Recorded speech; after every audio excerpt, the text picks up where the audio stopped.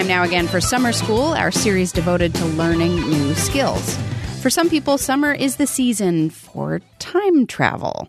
Right about now is when Renaissance fairs pop up all over the country, attracting so-called rennies, donning their period garb and talking like Shakespeare.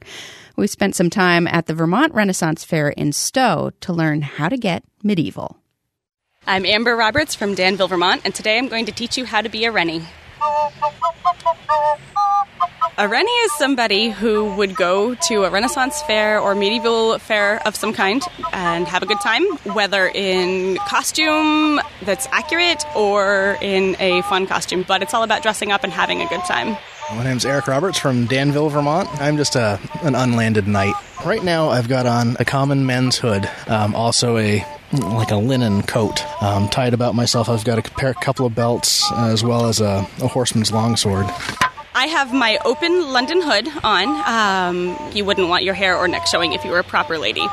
I have my long linen gown, as well as a belt, and my trusty mug for when I inevitably stop for some mead.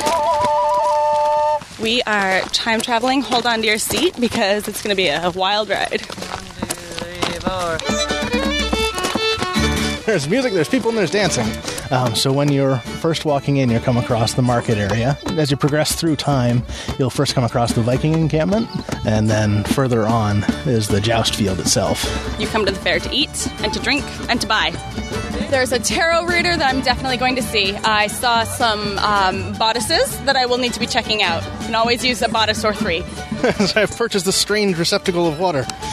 It's clear and cold. Your essentials are water, sunscreen, something to cover your head so that you don't get sunburned. Anytime you're at an event, you really want to hydrate a lot. Not worth passing out and having a trip to the hospital for hobby, really. So.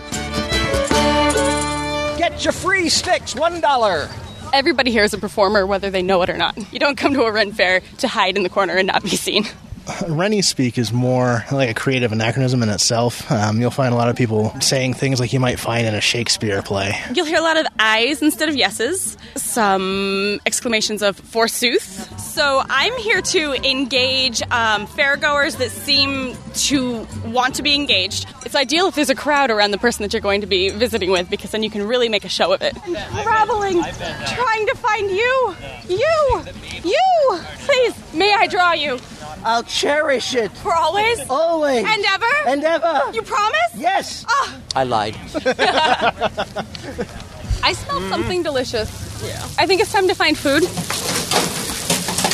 I have found my food. I've got some tabbouleh, and utensils are for amateurs. I have a burek and a vegetable samosa.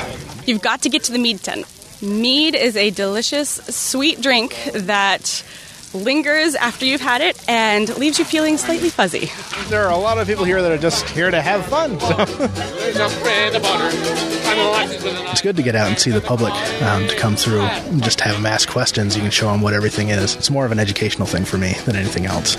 We're always learning from each other. It's a lot of fun to just kind of share your knowledge and teach somebody, maybe even learn something from them. Thank you. Eric and Amber Roberts from Danville, Vermont, with some tips on how to behave at a Renaissance fair. That piece was produced by VPR's resident Rennie, Alex Keefe.